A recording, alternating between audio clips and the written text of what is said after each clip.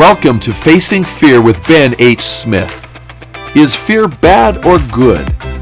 Understanding all the complex pieces related to fear can be challenging. Join Ben and his guests as they take a deep dive into all things fear-related. Learn how fear is the most debilitating emotion and your only road to success. Welcome back. This episode is one with a friend of mine, Bryan. He has sustained some brain injuries due to a motorcycle accident, and he has been working really hard to rewire his brain in many different ways, and he is a really funny guy. He has difficulties with some short-term memory and sometimes some long-term memory, but you couldn't tell just by talking to him that all of these things have happened to him because he's come a long way. I'm really grateful for Bryan and his willingness to sit down with me and share some things about his life that I think will touch your heart. So without further ado, here's Bryan. Bryan, I'm super excited for our meeting today, our podcast episode.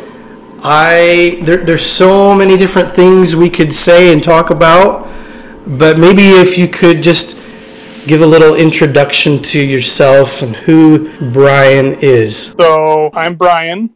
I was in a motorcycle accident in 2018, and I had my left leg below the knee amputated.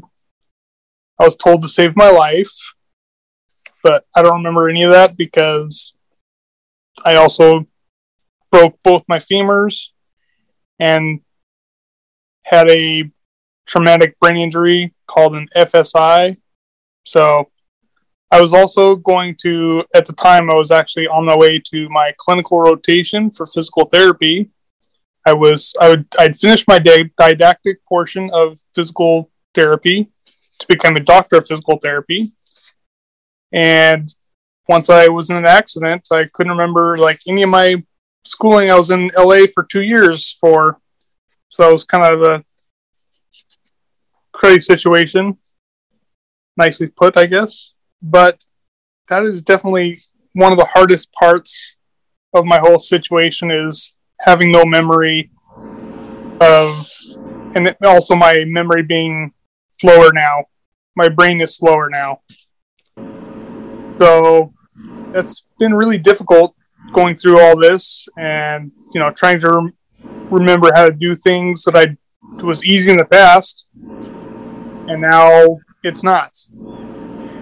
My short-term memory is terrible, and I always fear that I'm going to forget something. Like everyone has that fear, I'm sure, but mine just seems like it's unlike anyone else's, which I'm sure is not true, but it definitely feels that way. I have two beautiful daughters. They are living with their mother in Utah. I was divorced after my accident, not because of the accident, but because of things I did before the accident. And that was really difficult for me because I'm going through all this stuff I'm going through, and it'd be really nice to have someone there to talk through things with and to, that I knew would support me.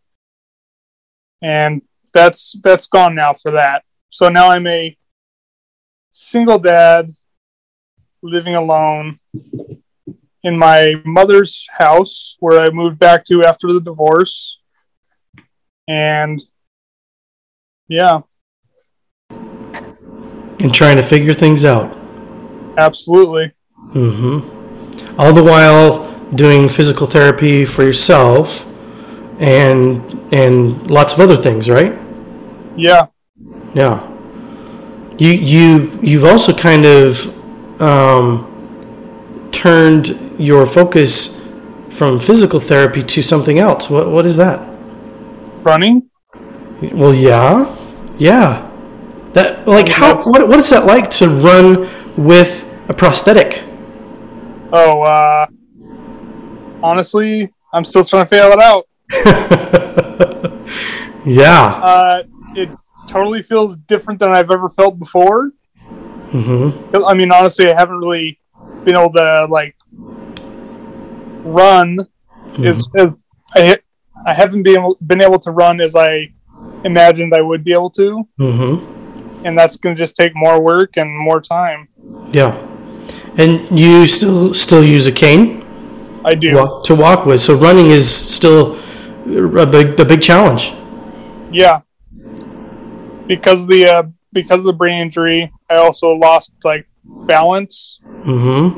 And so I have to like relearn how to balance, which is, I mean, I haven't done that since I was 1 year old. So it's all a huge learning curve. I'm sure. Your interest is turned to, because you have a prosthesis, you're looking at tell me if I'm wrong here, but looking at going into prosthetics. Yes, I am. And do you have a job right now in working in that field yet? No, I don't. No. I've just been shadowing. Shadowing, yeah. So I mean, my job is to do my best to recover and try and remember things, and hopefully just let the Lord take care of the rest. Yeah. Yep. Because there's only so much you can do right now, huh? Yeah. Yeah. And I do not like that. I hate giving up control. But in my position, I really have only one place to go. And that's after help. And I think that the best way to do that is to actually help others. That's really deep, Bryan. If we think about that long enough, like, that's really deep. I can't really do much. What I can do is help others. Yeah.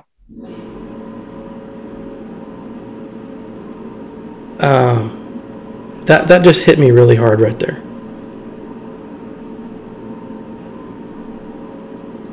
You've been through a lot in your life.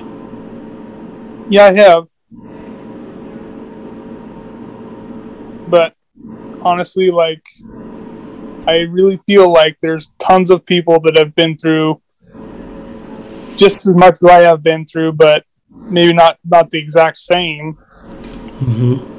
But everyone has something they've been through, and something that is difficult for them. Right. Of all the things that you've been through in your life, what's been the most prominent or the thing you would most like to share with people about fear, and either how you've overcome fear or just your experiences with fear? What is it you want other people to know about fear? Well, honestly, I've been thinking about this a lot because I knew that we were going to be talking about fear. And honestly, I feel like the best way to overcome fear, and the way that I've been able to overcome what little fear I've been able to overcome, is by stepping into it. And it's honestly just take one step towards it. If you're scared of it, it all just starts with one step. No, I'm talking to a guy here who has a prosthesis on, what leg is it? My left. Left leg. And you're talking about stepping into fear. Yeah, or running. Whatever you want to say. Wow. Okay, so you step into fear. How have you done that in your life? How have you done this, stepping into fear thing? So, I mean, I feel like one of the best examples I have, just after my accident, I used to love playing the cello. Like, I was actually really good. And after my accident, I didn't have the coordination to play the cello again. I couldn't remember how to read notes. Like, it was a huge struggle. I mean, I picked up my cello and I was like, oh, I can do this again, no problem, right? No. And that was one of the things that I was really scared of doing, of failing at, is trying to play and not being able to do it well. So, and one of my, actually at the time, my counselor actually asked me, well, do you have your cello with you? I was like, well, yeah, it's in the house. He's like, well, how much have you played it? I was like, I've opened up my cello case like one time since my accident. He's like, well, how much improving do you think you'll do with having only opened up one time? I was like, well, probably none at all. He's like, yeah, I think you're right. I was like, yeah, thank you. Smart guy. I like when I'm right. Yeah. Yeah. So have you been getting it out? Yeah. So then he challenged me to actually get it out and play a simple song. And so I actually asked my sister, who was really good at the piano and flute, if she could just write up some easy song. She's like, well, what do you have in mind? I was like, I don't know, Mary Had a Little Lamb. She's like, oh, really? I was like, yeah. Mary Had a Little Lamb. Yeah, I was like, I can play that, I think. Yeah. I hope. If I can't, I can practice. And she was actually really nice, and she did it. Yeah. And my coordination with my fingers was not good at all, so I had to start from scratch. And so I actually had her, instead of writing notes, she actually wrote finger positions, just numbers for which fingers you're putting down. Like 1 is the index finger, and then 2 is the middle finger, and then all the way to 4. And she wrote it all out for me to play Mary Had a Little Lamb. And then I practiced the heck out of it. And then I actually was able to contact my past cello instructor, who I hadn't actually spoken to in years. And I've been taking lessons from him again. Which is crazy because, I mean, I still have a ton of improvement to do, but it felt so nice to actually, sit down and take a lesson and notice that I'm improving. And that was definitely one of the fears that I overcame, and that's how I overcame it. My goodness. So now you're back to playing the cello again, and you're not as good as you used to be, but you're working on it. Yeah. That's amazing. I think that would probably be one of, if not the best thing you could do for your TBI, right? Your traumatic brain injury, is to practice that creative gift and talent that you had before, and bring it back. Yeah. Have you found, how long have you been doing it, first of all? How long have you been practicing regularly? I guess it's been probably about 6 months. Mm-hmm. Have you noticed a difference in your memory since you've been practicing? Well, yes, but I'm not sure if it's because of strictly that. Right. Could be from other things. There's other things I've been doing as well pretty regularly that I think are helping a ton. Okay, good. And so it's really hard to actually determine what's, the final most impactful thing I'm doing. Right. So I just try and do everything. So. Yeah. And I mean, between the cello and also I do Duolingo. In German, which is also something I was trying to get back to. Yeah.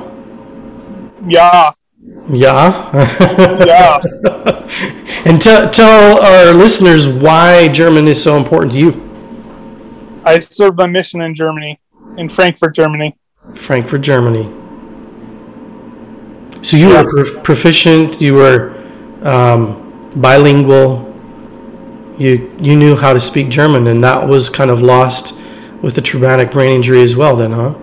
Well, I don't really know if it was lost because a lot of the time when I was talking to the doctors, I was actually able to think quicker in German than in English. Oh my! So, I mean, obviously it wasn't completely lost, but I recognized that I could always get better. Yeah. So I decided to start, using the Duolingo and improve in any way I could. Wow. My goodness. So, and I do feel like that the Duolingo has actually helped a ton. Yeah. Yep. And so now I've kind of changed my focus onto driving. Oh, for a second there, I thought you were going to say Spanish instead of German, but no, I do have the Spanish on my Duolingo. Okay. But you're focusing on learning how to drive. Yeah. Gotcha. And I actually had my. You might find this interesting. I had my drive evaluations done this last week, and that was strictly just going to the occupational therapist and going through a bunch of not tests but evaluations, like motor skill assessments. Yeah, motor skill, and also the cognitive portion. Gotcha. Which is for me the difficult part. Yeah. But I feel like I did very well. Good. And so now I'm actually waiting to hear back from my doctor because she's going to get all the reports and sign everything and say whether I can continue with driving or not. Yeah. So, yeah. Wow. Interesting. Okay. Tell me this, Bryan. What was it like the first time you put on your prosthesis? Oh, it hurt a ton. Yeah. Yeah. And then it is actually weird because I started having phantom pain, which is where you feel like a part of your body, which is no longer there, it has feeling. You're like, it is seriously there. What the heck? And I had the weirdest feeling. I felt like I had a ring on my middle left foot, on the big toe on the middle of my foot. And it was just so aggravating. I just didn't know what to do about it. So then I learned I could actually, if I just stomped my foot like on the ground, even in the prosthetic, it would kind of send vibrations up my leg, and I would stop feeling those sensations.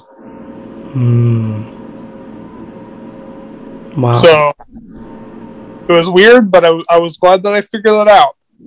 Yeah. I can't really even imagine what that would be like. Yeah, I couldn't either. now I can barely explain it very well, to be honest. Yeah. Wow. I've seen below the knee amputations. I've been in an operating room when somebody has had their leg amputated, and that's a fascinating process all by itself. But to have those phantom pains, like, that's got to be really, really difficult to deal with when you logically know that you no longer have that leg. Yeah.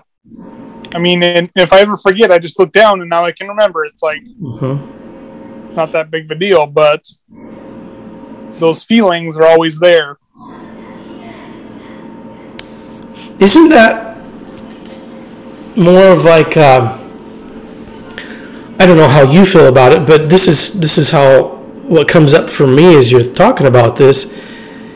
It really kind of puts things into perspective of how important our body is.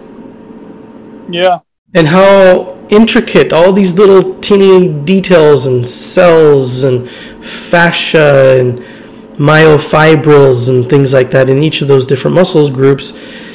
It's just, I took anatomy classes, a lot of anatomy classes, and learned a lot about muscles and bones. Those are my favorite things to learn about anatomy, but it just, every time I took those classes and I got to go into some cadaver labs and touch cadavers and learn muscles that way as well. But it was I always came out of those different classes with a greater sense of gratitude for my own body.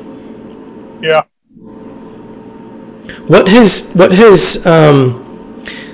having your leg amputated done for you, as far as maybe is there some gratitude there for you, or has this been like a major pain? I mean, pain is also always a portion of it for sure. Mm-hmm. But I would say gratitude-wise, I'm actually really glad to be alive. I mean, after hearing what happened to me, I mean, obviously I don't remember any of it, mm-hmm. but hearing what happened to me and like I now see the result, but I'm lucky to be alive. Yeah. You've told me this story. In fact, when I first met you, you told me where it happened, and it turns out that it's maybe 3.5 to 4 miles from where I live. Yeah, thanks a lot. You're welcome. But it wasn't just a motorcycle accident. You were thrown into a fence, weren't you? I was. I mean, obviously I don't remember any of that, but yes, I was told that I was hit by a truck, a pickup truck, and then thrown from the motorcycle, and I actually hit a post to a sign, like a 4x6 post, and then went through a barbed wire fence and landed in the Longhorn Cattle Ranch, Longhorn Cattle field. Mm-hmm. Mm-hmm. So I'm glad I didn't kill a horse or a cow. Uh-huh. A longhorn cow, steer. Yeah. Yeah. Yeah. There's still cows there in the field today. Yeah. Good. I'm glad I didn't kill any of them. Wow. Bryan, is there anything else you would like to share about any of your experiences with fear? I mean, honestly, it's just the main thing is just that knowing that fear will always be there. It'll always, if it doesn't come like in one way, it'll come in a different way. It'll always be coming, so if you're not ready or prepared for it, then you need to figure out a way to be prepared. Mm-hmm. You need to take steps towards it so you can overcome it. Yeah. Yep. Good. Another question I have for you. Maybe this is our last question, I don't know, but we always ask, why are you fighting? But I'm going to ask it a different way. What for you, what keeps you stepping into fear? Seeing my progress after stepping into fear and recognizing, it's really the recognition of my progress. Because that is difficult for me to recognize the progress that I'm making. It's always harder to see the progress when you're in it. Mm-hmm. So I recognize, my progress when I talk to people that haven't seen me in a while. They're like, wow, you look so good. You're stepping so well, or you're walking so well. And then I think about it, I'm like, I don't feel like I am at all, but, at the very least, I appreciate that you say that. Mm-hmm. Because that means a lot to me. Mm-hmm. To know that I'm actually stepping, which is something I'm working on. Yeah. Yeah. Bryan, thank you for taking time today to talk about your fears and your experiences in life, and just I admire you. I've seen some massive changes already in the time that we've known each other, but I'm super, super grateful for your willingness to even show up today and just talk about these things. But I wish you all the best in everything that you do. And I have no doubts that success is just going to keep coming and keep coming and keep coming. But I'm grateful for you and your example. Thank you. Thank you.